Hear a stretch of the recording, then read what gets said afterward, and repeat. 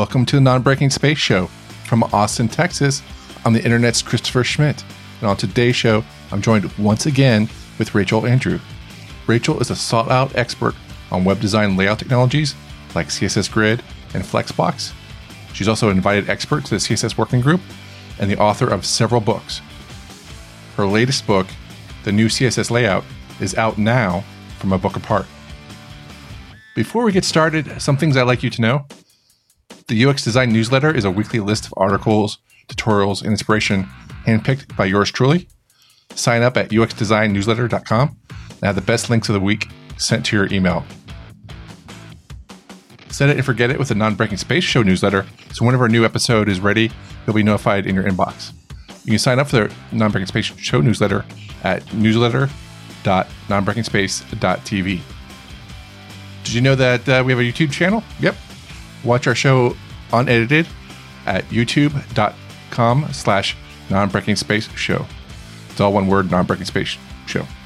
If you hear about a site or resource on this show, chances are you'll find the link on today's episode page at nonbreakingspace.tv. Be sure to follow me, Christopher, on Twitter at Teleject, TELEJECT. And as always, thank you for telling others about Non-Breaking Space. Now, on with the show.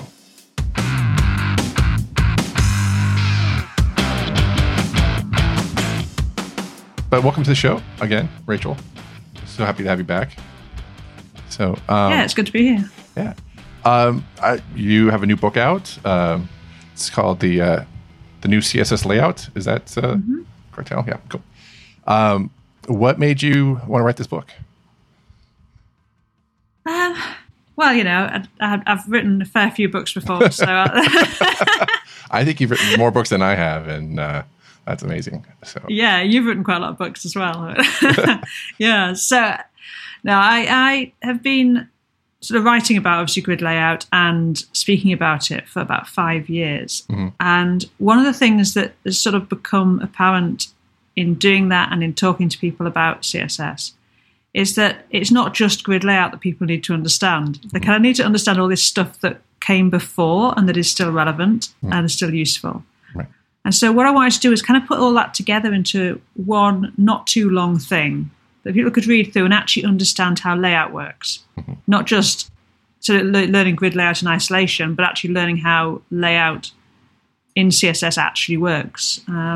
So I think that what's kind of happened over the last few years is people have been using things like frameworks like Bootstrap or their own in-house thing or whatever to kind of abstract away all the horribleness of figuring out percentages and so on. Mm-hmm. And it's actually left people a little bit kind of almost de-skilled in terms of how CSS really works. Mm. And so that was really the thinking, was not just to teach grid. And then that's the reason a lot of people buy the book is they want to learn about grid layout. It's the new shiny thing. Right. But also what I want to do along with that is help to explain what layout really is and you know, what we have to deal with. Yeah, and that's one of the things I was surprised. I was like, you know, because you've spoken about CSS grids and Flexbox for a while. And so when I you know, I got a preview copy of the book and went through it. I was just like really impressed that actually you wanted to put everything into context in terms of what's gone out before. And so, you know, I think the only thing that was missing was like a really detailed history of HTML table layouts. That's my layout. So, but I don't think everyone's used that except if they do HTML emails anymore. But even then, we're trying to abstract that away too. So with stuff, we'll get to that later. But yeah, so you do talk about floats. You talk about the clear fix solution for floating layouts, and you talk about inline blocking and how that was kind of a midway solution. And then you talk about using display table. And so I know we were talking about your new book, and so but you did write a book about display table as I think the main emphasis before this book about that, and so about using tables and stuff like that. So I just want to get your impression on like what you think of that book in terms of like, you know, of layout and in terms of like, is that, do you think, I mean, we obviously have CSS grids now and Flexbox, but you know, I think a lot of when that book came out was sort of like just using tables again, but in new format, you know? Yeah, well, I think the thing with the sort of CSS display table stuff is it's the only way we had in the past to actually properly align things. Right. And that's the key thing. And it's still pretty useful if you need to support, really old IEs or something for some reason. Right. Which I do in my own product, so I know the pain. we support back to IE9. And wow. display table cell turns out to be really handy for creating fallbacks of Flex and Grid. So that's the other reason why knowing all this stuff is really helpful, because if you are the sort of person who works in an organization where you have to have very good support going back, you can't just give things a very simple layout, then understanding how CSS works means that you can actually create pretty nice fallbacks without having to do a whole load of extra code and things. Right. I mean, I was speaking with Dave Rupert about this, and also he blogged about it just recently about. I think his blog post is like 4 of loops are bad, and basically he went through, trying to optimize his site, for JavaScript and get the file size lower, and he just really wanted a for loop, basically, and how he got back to it was like he was using all these frameworks, JavaScript frameworks and framework solutions, and so he was realizing like, hey, if I just like hard code the solution into like vanilla's JavaScript, I actually get my JavaScript payload to be lower. And then he realized he was actually like using all these transpilers to make this JavaScript, and he realized like the transpiler was actually inflating the cost of his page. And so, and just by examining like, hey, what are we doing? We're kind of mistaking having our workflow as some sort of like great thing when we're actually not watching what our code is actually producing or looking at shortcuts to produce the code. So yeah, well, that's it. I mean, it really is. If you customize something for what you're doing, it's generally going to be a lot leaner, because any third-party thing has to solve a lot of problems to make it useful and to make it generic. And so it's the same with CSS or JavaScript or with PHP or whatever. If you bring in some third-party thing, it's probably solving problems that you'll never encounter. And it's whether it's worth that to you. And I think increasingly it's not so much worth it, particularly with things that are dealing with layout, because we've got these newer methods and they're pretty well supported. Yeah, definitely. And so another thing about like, I guess kind of tangent to like kind of bloated a little bit was that, we grew up, or like not grew up, like, I think that's a kind of wrong term. Like we've seen the industry mature a lot. And so we were like really gung ho, if I may say but like with semantic markup, we really wanted to make sure our CSS and our HTML was lean, talk about customization, you get like leaner code. And then all of a sudden, I just kind of blinked my eye, I do like, my fault is like, I don't really do a lot of production work as much as I used to. So it just seemed like everyone was like, hey, we'll just put a whole bunch of classes that mean like different things, like, oh, this class means this, for all this stuff. So, I mean, you do mention that in your book a little bit. And so I just want to see, what your point of view like is that in terms of, as someone who's, seeing the industry grow, and also like we think of it present, and where you think it's kind of going in the future. Yeah, I mean, I'm fairly laid back about adding multiple classes to things. It can be really useful. It can be a useful way of doing things. Mm-hmm. I think the biggest issue really with the frameworks is getting so abstracted from actually writing CSS that you forget how to write CSS. I think if you made a decision that for your particular project, for your particular team, the easiest way for people to deal with the CSS, to deal with styling things, is for them to add a class to things, then that seems like a reasonable decision. I think my problem really is when people are just doing this because actually they've really lost touch with how to make a good decision. They're just doing it because that's what they've always done now. And they don't really know how to write that CSS themselves. There's a huge difference between, I can write CSS well for this particular project using Foundation or what have you is a good choice. And it can be a good choice. We use it for docs and things. We've got sites that use Foundation. It's, it's not these things are a bad idea. It's whether you're in a position to make those decisions. And that's really where I want people to get to, is that they're in a position to make a good decision as to, oh, right, I'd like to use this third-party thing. It's going to save me a bunch of time. The downsides, I know what they are, but they're not huge for this project. Or this thing needs to be really massively optimized. And so we're going to write every line by hand and really sweat the details. when do you need to be one or the other or somewhere in between? And you only get that by understanding what it is you're writing. Yeah. I mean, do you feel like people aren't learning CSS or just, or they're just gravitating away towards just frameworks a lot, or just, I mean, just in your point of view, like? Yeah, I mean, I'm seeing people come into workshops. So, you say, oh, you need to be able to write CSS. This is an advanced CSS workshop. Oh, yes, I'm advanced CSS. And yet, when it comes down to it, it's quite obvious they haven't really written any CSS or haven't written any for a very long time. They've been kind of, using a framework and maybe tweaking little bits or making some changes in Sass, but they're not actually writing CSS. They're not sitting down and, totally from a blank page able to put together a layout. And increasingly, I'm seeing that. And so people are completely mystified by things that, if you're old like us and you've sort of started from the beginning, it's just sort of fairly obvious what the ways things work. Things like the cascade, people just don't understand it. They don't understand specificity. They don't understand sizing and things, which is becoming more complicated and more kind of fully featured. So you kind of need to understand how big things are. And it's all those fundamentals really that are really key. And none of them take that long for people to learn if they realize they need to know them. Right.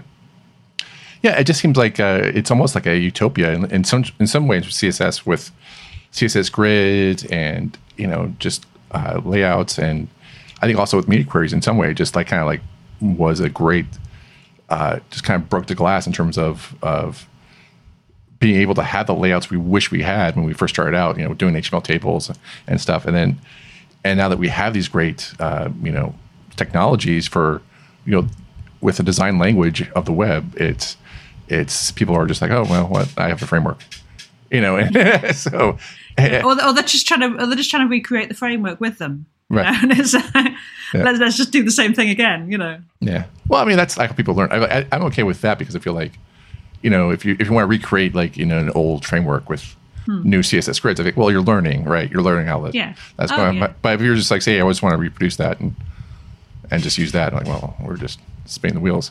So, but yeah, I just feel like with the CSS grids and Flexbox and with CSS variables, or is this that are native now? It's like, wow, this is amazing. So we have like so many great opportunities to design pages now, and couple that with Jen Simmons' work and what she's trying to do to help flesh that out there. And I mean, you've spoken at CSS DevConf before, but this year with our CSS DevConf that we just wrapped up in early October, it was just like I think 20 to 40% people were just still interested in CSS grids, and they're just trying to grasp their hands because IE now supports CSS grids, so it's so there's a lot of interest in it, and so I felt like well, Rachel's been talking about CSS grids forever. Why don't like she's been here forever? Like, why don't we already know this already? So so it's been I think there's a lot of people who, until something is shipped and out there in browsers, won't look at it, which is always the challenge with Grid when it was behind the flags when we're trying to get feedback, is people are like, I'll look at that when it's live, I'll look when it's shipped. And I think this is something that it's important that people understand that now, because all this new development happens behind browser flags, if you want to make an impact on a spec, you kind of need to do that while it's still behind the flags. And this is something I've said over and over again, because people are like, well, why doesn't it do this? And we're like, well, no one suggested it. And it really is that, because there's so few of us actually were putting input into Grid while it was behind a flag, that weren't actually just spec writers or people who work on browsers, browser engineers, who are all fantastic people, but they don't build websites. And it's getting the views from people who actually build websites is really important. And that's what I try and do, when I'm speaking at conferences and talking to people. Right. Yeah. And I know like there's been several, I don't know, not several hundred, but I mean, there's been a few attempts for designers, I'm not calling it designers, but just like designers or developers to actually get more input into like the CSS working groups and into the specs. And I think it's just really hard for designers to come who are like, visual learners, visual, makers, if you will, to come and say, run headlong into a spec. It's very hard for them to understand that. And so I'm not sure how we can make that easier for designers to give input, just because I'm just using an example that they're visual and it's kind of hard for people to read abstract text and code and try to figure out like what potential solutions that they have. I think the closest we came to like having that sort of like what designers really need was with the responsive images community group, and that was and that still was kind of chaotic in terms of trying to get that thing passed through and stuff like that too. So yeah, I mean, I think what I really like people to understand is that the sort of work on the specs is a bit like software development. If you've got an idea for a feature for a product, and you want to explain that to the product owner, you want to say, well, I think this would be a really good. I've got this use case, this thing I'm trying to do, I can't do it, and here's my use case, and here's kind of how I see this working out. This is what it would solve for me. Coming back to the problem you're trying to solve as opposed to exact wording or exact code or whatever. And it's exactly the same with the specs, really. If you look at Grid and think, well, why doesn't it do this certain thing? And you can actually describe why you need that thing and the use case it's solving. That's actually all you need to do. The people who work on the specs will figure out the complicated stuff that goes on to actually make these things work if it turns out the idea's got legs. But the key thing is actually to say, hey, here's a design pattern that we can't build. Right. I've got a design pattern. This is what it's used for. And at the moment, we have to do some atrocious hack, or we have to use JavaScript or whatever it is in order to do this thing. And I think that CSS ought to do it. And sometimes, actually, that's going to be something that can be done in CSS. It's just that nobody's thought about it at the working group because we don't see that use case. Right. So I think you don't need to sort of think, I need to be someone who can understand in depth the specifications. That is hard to get anywhere in depth. And I think most people can read a spec if they put a bit of work into it, but you don't have to kind of work all of the bits out in order to contribute. You just need to know there's use case and know you can't really solve it. And the thing is, if you come and post something and say, I've got this use case, and someone at the working group says, there's this unimplemented bit of a spec over here that would solve this, well, great. Then you know that actually it's a browser vendor you want to chase and say, implement this. So, it's a technical world, but people are generally fairly friendly and are interested in those use cases if you can bring them. Okay. Well, let's just say if someone's listening right now and they say like, well, I have a use case and I've done a little bit of research. I can't solve this problem without massive JavaScript or like a patch with JavaScript. And they've done a little bit of due diligence. They'll package up, a code example and maybe write up in CodePen or as a test case, say, hey, this is what I want and this is what I built. Where would they go to say, hey, can we solve, like, where would they take their example to? Where would you suggest them go? Really directly to the CSS working group drafts repository on GitHub, which we could always, I guess, stick the URL in the show notes. Yeah. And so basically, issues on specs are raised just like issues in any open source project. So you can raise an issue, and even if you know which spec it probably relates to, so if you think this is a grid thing, you could always, sort of say, prefix it with CSS grid so it shows up. But even if you don't know which spec it really belongs to, you can just put your issue in and say, I've got this use case, I've got this design pattern that we can't do. Here's details, and someone at the working group will find that and tag it up correctly so it goes into the right place. And those things get discussed. They get discussed in the weekly calls or at the face-to-face meetings. I mean, that's what they're there for.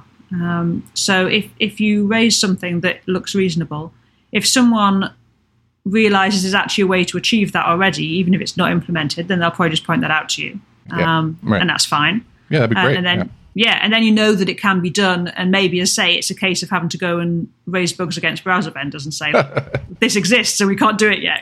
Please implement. It might be that it's something that then comes around and is like next level of Grid or next level of Flexbox or what have you. And it's not a quick process. You're not going to get it very, very quickly because this stuff takes a long time to work out and then get implemented in browsers. But it's worth putting your stuff in because eventually this stuff does happen. As we've seen with Grid, we end up with something that's really useful and that a lot of us have been kind of hoping for a long time. Right. Yeah, definitely. So one thing I read in your book, I had trouble understanding. I was wondering if you could, just to switch gears a little bit, just see if you talk about, explain this a little bit more. Can you talk about like the formatting context and what does that mean? Because I think you were explaining it in the book in terms of CSS floats and what does that mean? Like, so can you just explain that in like in terms of how that means in terms of a layout and spec and some of that? So you mean the block formatting context? Yes, that's sorry. what we're. Yeah. Sorry. Just so yes. So I think it's one of those things that people probably know about, but maybe don't know what it's called. And I keep trying to, in my talks as well, I try and use like the real words for things to make sure that people can go and look them up. And I appreciate that so much. Yes, well, it's impossible to look stuff up if you don't know what it's called, what it actually is. Right. So, yeah. So I think CSS is full of those things, things that we kind of know happen, but we probably don't really have the words for. So basically, a block formatting context is essentially something. It's basically a region of a page, like a chunk of the page, or it might be the whole page, in which it's kind of like a mini layout of itself. So if you've got, if you float something, the things that has a block formatting context. So, if you float something, you float things inside it. The border on the float won't jump up above the other floats. That's because it creates a block formatting context. And things like, so absolutely position things create a block formatting context. And so basically it contains everything inside it. So things like floats won't poke out of it, and so on. That's probably the main kind of behavior that people understand of a BFC is that floats won't escape from it. Okay. And so we've got this new value of display, which is flow root, which basically allows you to create a block formatting context. So say everything inside here, just stay inside this box. And that's what flow root does. If you set overflow to hidden or what have you, that contains floats as well, which is probably somewhere that people have come across doing this, although they won't realize that's what they're doing. Okay. So it's just one of those things that I think people probably know happens because they've done the kind of overflow trick to contain their floats, right, but not what it's doing. Right. I think I was trying to because I was reading your book. I was like, I don't think I've ever heard of this, but yet I've probably rely on this happening so much time. Yeah. So I was just like, and so thank you. Yeah, thank you so much for talking about that. But yeah, and I used overflow heading I was trying to solve a problem with CSS like 3D perspective of this thing extending so much because I had this thing like perspective and I was just walking out the page layout and I was just like, let me try overflow heading. And I was like, oh wait, I just solved the problem. That was great. So yeah. I mean, setting a value of overflow works most of the time for that sort of stuff. You can get problems with like shadows being clipped or unusual scroll bars appearing, which is what flow root will do. Is when it's implemented everywhere, that allows you to just create the BFC without any other unintended behavior. Oh, nice. Which is nice. And also it says that's what you wanted. If you use overflow, another developer might think, well, why have they used overflow? Do they want scroll bars? What's this for? So. Okay, cool. That's great. Thank you so much for that. That was great. And I love your description of floats. I think there was like one bit I laughed out loud was when you can still use as floats because I felt like a lot of people in our industry like when something new happens, it's like this is the good way of doing it, and so the old way is bad, and which is I can totally get on board with HTML table layouts being bad, but it's just like the example you had in a caption was like you can float images to your left, and this is still valid. And I've had people basically trying to reinvent floats with grid. They're like, how do I do this? And I'm like, no. You know what you want there? You want a float. Yeah. That's what float does. Yeah. I keep saying, old CSS still exists and it's fine. Exactly. So I just want to say that I was very happy with that. That made me laugh out loud. So and then you also in the book you also mentioned multi-CSS multi-columns in your book. So I was just really impressed with the book in terms of like I was expecting like pretty much, a book we were talking about, but I felt it was like even more than what I was expecting because again, we talked about the context of CSS layout in the history and putting in that context, but also you looked at other things beyond CSS Grid, and one of them was the multi-column in CSS. And so I really wish people, I'm not sure, like, just my looking around, I just haven't seen a lot of people pick up multi-columns in CSS in terms of their work. So I actually sat in on a responsive web design course, and we're trying to like, just kind of helping people out, but also trying to like learn, like, how do you teach responsive web design? Like, how do other people teach it? And it's just like, so I was in this course, like, well, why don't we not do all these freaking mini queries and just use multi-columns for this one portion of this page? And like, yeah, I guess we could. Yeah, I guess. Yeah. Well, I said multi-column is interesting because it's kind of the first thing that behaved like that said, well, what is my available space? And I'm just going to make 3 columns out of this space. And it kind of looks forward really to what we've got with Flexbox and Grid. And I think part of the problem with multi-column is people think of it as being sort of newspaper-like columns. And like, that's not a great reading experience. No. But it's good for small things. I use it a lot for collapsing down small UI elements. Like, I've got some checkboxes and they're in a big long list and I just want to collapse them down. So they've only got like one word next to each of them or something. Yeah. Multi-column is handy for that. There are a whole bunch of bugs with multi-col. It kind of got the spec actually got a bit abandoned, and I'm now co-editor of that spec, so I'm trying to fix it because hopefully, we can, because there are bugs and there are things that aren't implemented in one browser or another, because the spec kind of never got finished. So that's really where we are with that. It's trying to get the spec finished. So nice. We can then get the bugs fixed.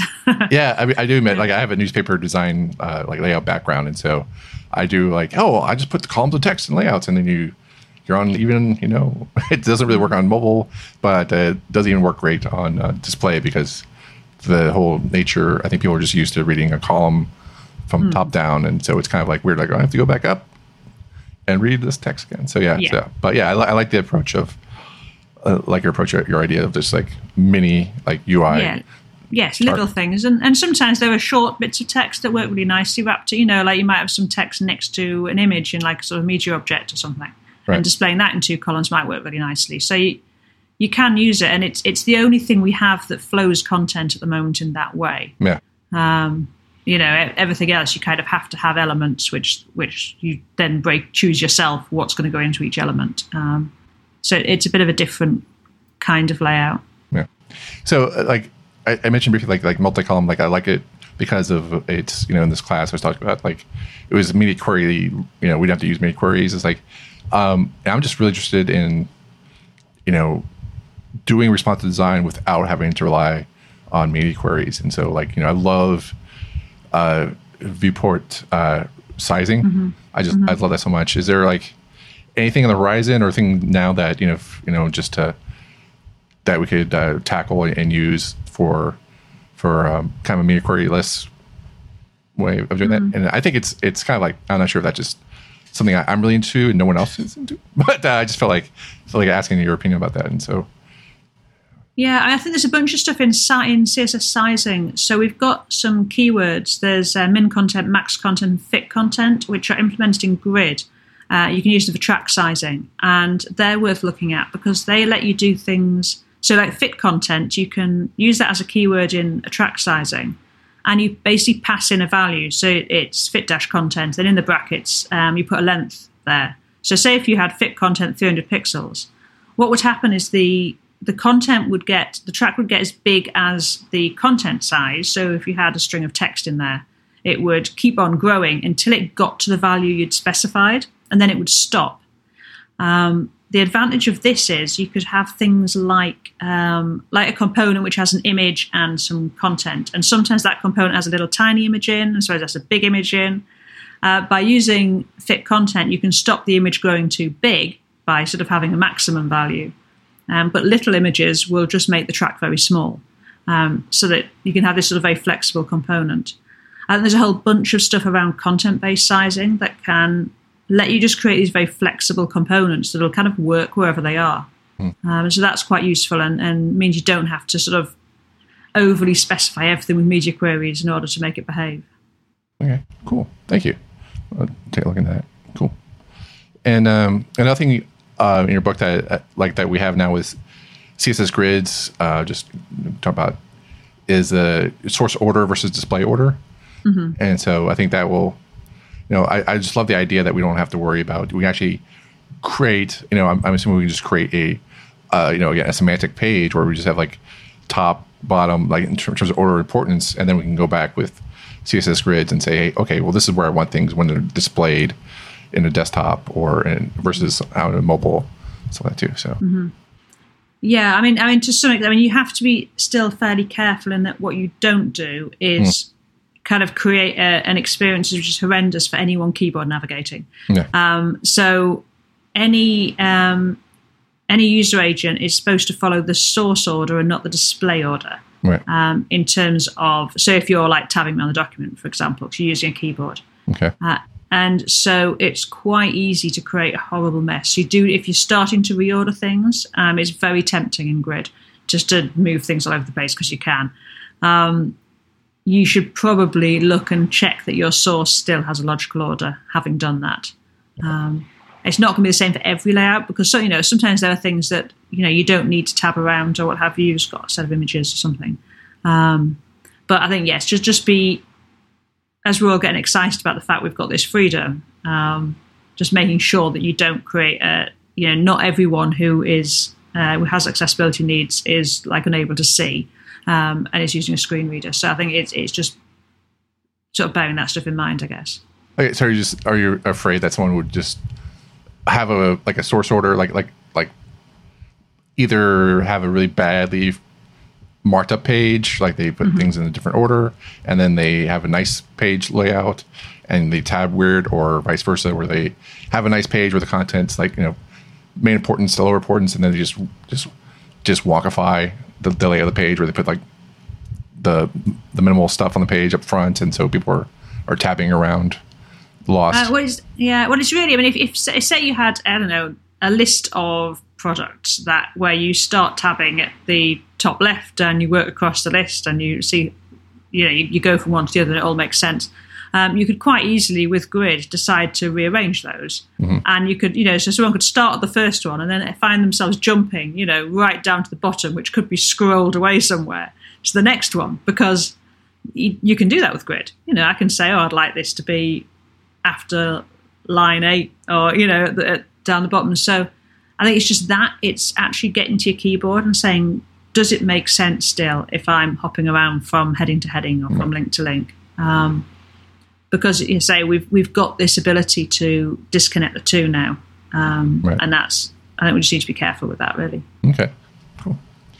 And then, what are your views on the fallbacks? Like, what fallbacks are there? Like, so if I want to use CSS Grid, I think you talk about using the support for media queries. Mm-hmm. Say, hey, if you use support and then say use CSS Grids, or is that the best way of implementing it in terms of fallback?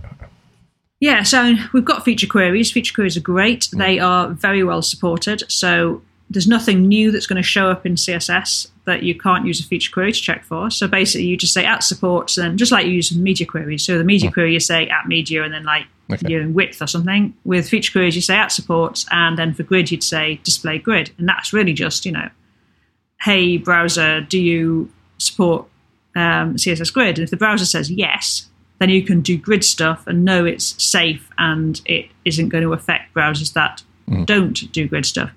And for old browsers that support neither feature queries nor grid, that's fine, because you do that stuff first and then you overwrite it inside your feature query.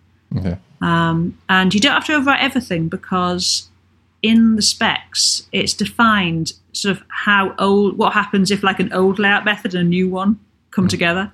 Right. So if you've said float left on an item to sort of line things up with floats, and then that item becomes a grid item because you say display grid on its parent, the float just takes no effect anymore. It's basically just thrown away. Oh, nice. And there's a whole bunch of those sort of interactions, things like inline block and display table cell and so on. Grid will just, if those things become grid items, the properties they've got basically just get thrown away. Oh, nice. So you don't have to overwrite absolutely every single thing with the grid version. You can pretty much, most things are going to get sort of thrown away by the fact these things interact with each other. Okay, cool. And then, I just, in my personal view, is just like I would just do feature queries, like you mentioned, and just serve up a really nice print style sheet. Just like, hey, here you go. If you don't have if you're I mean, that's you have to kind of make those decisions based on what your site's like and the visitors. And the other thing to remember is that there is an old version of Grid in i10 and 11. This spec came from Microsoft in the first place, so you can create pretty nice fallbacks with that old version, but it is very different from new Grid. So you can't just sort of run auto prefix and it'll sort it out for you. You kind of need to create a layout with it. Okay. But if you need to have a high level of support for old IEs, that's actually a very good option. And that stuff is there and works. Okay, cool. That's great. And then one thing you mentioned is like, I guess the future for styling for non-rectangular grid elements. Can you talk about that a little bit? It's a note in the spec, really, at the moment. At the moment, a grid area has to be a rectangular. So it can be any number of cells, but they have to create a rectangle. So you can't create a Tetris piece. That's at the moment. And there's a note in the spec saying maybe that's possible in the future, because obviously that'd be quite nice if we could have an area that, content could go into that was L-shaped, for example. At the moment, that's not possible. If people have use cases for that sort of thing, it makes it more likely that it would get implemented. So, that's the sort of stuff that if you're coming up against and you think, it'd be really useful if we could do this, and I've got a use case for it, well, that's exactly what to go and post to let us know that you've got a use case. Well, I got a use case. It's my phone has a notch in it. So how do I design around that? I don't know. So I'm half joking, but I'm really excited about that because, like, I know it's just a note, like you just told me, like it's just like a TPA, like a to be announced later on. But I feel like I'm really excited moving away from rectangles in our in our displays because with the advancement of I think people are listening like, well, that's not advancement, but like with flat screen TVs, with projection mapping, and with just being able to use apps to remotely control things, displays, stuff like that. I feel like there's just a great future happening with just non-rectangular images, and so we're going to have to like fake it with, like I said, with projection mapping and so that, where like you still have this big square, but you're kind of like just tricking the display in terms of what's going on. But I feel like but even then that we will have like the iPhone notch with the iPhone X. Maybe we'll get these non-rectangular devices in the future. Yeah, I mean, there's a spec called CSS Round Display. It's not something I know a huge amount about, but that's basically designed for like circular watches and so on. So this stuff is kind of starting to happen, and I think as we get displays that behave differently, that look differently, that are different shapes, then we're probably going to see more of that stuff happen because people are going to want to be able to design for them. Right. Cool. Awesome. Yeah, well, I'm excited for that. So we're looking forward. Hopefully, one of the big companies will make a non-rectangular display that everyone will buy, and they'll kind of force our hand to have great specs. I'm thinking a nice sort of curved sort of pebble-like thing. Exactly. That'd be a good challenge. Cool. Awesome. I do want to talk about something else in the future, but I just want, in case anyone wants to drop off, it's the new CSS layout. It's book number 24 from A Book Parts. It's a nice, I think it's blurple. It's like a blue-purple color book. I'm not really sure what color you have for your book, for Book Apart. But yeah, cool. Definitely pick it up. I totally enjoy the book. I do want to talk about your business, Perch. I just want to see what the state of it. Just in case people don't know what it is, can you describe what solutions Perch solves? I know you have other products in the Perch lineup, and I just want to talk about the state of Perch and what. And how that is. Yeah, sure. So Perch is a content management system. It's PHP and MySQL. You host it yourself, and it's getting on for being 9 years old. We've been doing this for quite a long time. We're on to version 3 now, and basically Perch, we've kind of two products. Perch is essentially a drop-in CMS for web designers. If you've got, for instance, a static-ish site, it's really just a set of pages that you want to edit small parts, but you want to edit in a way that maintains all your nice markup and lets you use the markup you want to use and so on. That's really what Perch is designed for, to be kind of quick and simple. You don't need to turn your whole site into a theme to use it like you would if you were going to, say, implement WordPress. And then we've got Runway, which is kind of uses the same templating engine, but it's much more for your sort of big content-based site. But again, taking this idea of having lots of structured content, and that's got an API to run headless. So if you need to get your content out as JSON to put it into an app or what have you, you can do that with Runway. Oh, nice. That's awesome. So yeah, so they're kind of two sides, and they share a templating engine. And a lot of people use both products. They'll use Perch for their small things and Runway for their big things, because all the templates are the same. Oh, nice. So which means you're not having to, people who just work on the templates. Often people as designers work on the templates rather than the developers. They're not having to learn two different languages to do that. Oh, awesome. Great. Well, thanks so much for the update about that. So, and I guess, what's the URL if people want to learn more about Perch? If you go to grabaperch.com, Grabaperch.com. That's where we are. Cool. And the book is The New CSS Layout, and that's available at abookapart.com. Cool. And how can people find you on the web? Well, I am at Rachel Andrew on Twitter and most other places, and my personal site, and where I have a lot of sort of CSS information and things, is rachelandrew.co.uk. Cool. Well, thank you so much for being on the show. Really appreciate it. It's been good to be here. Thank you.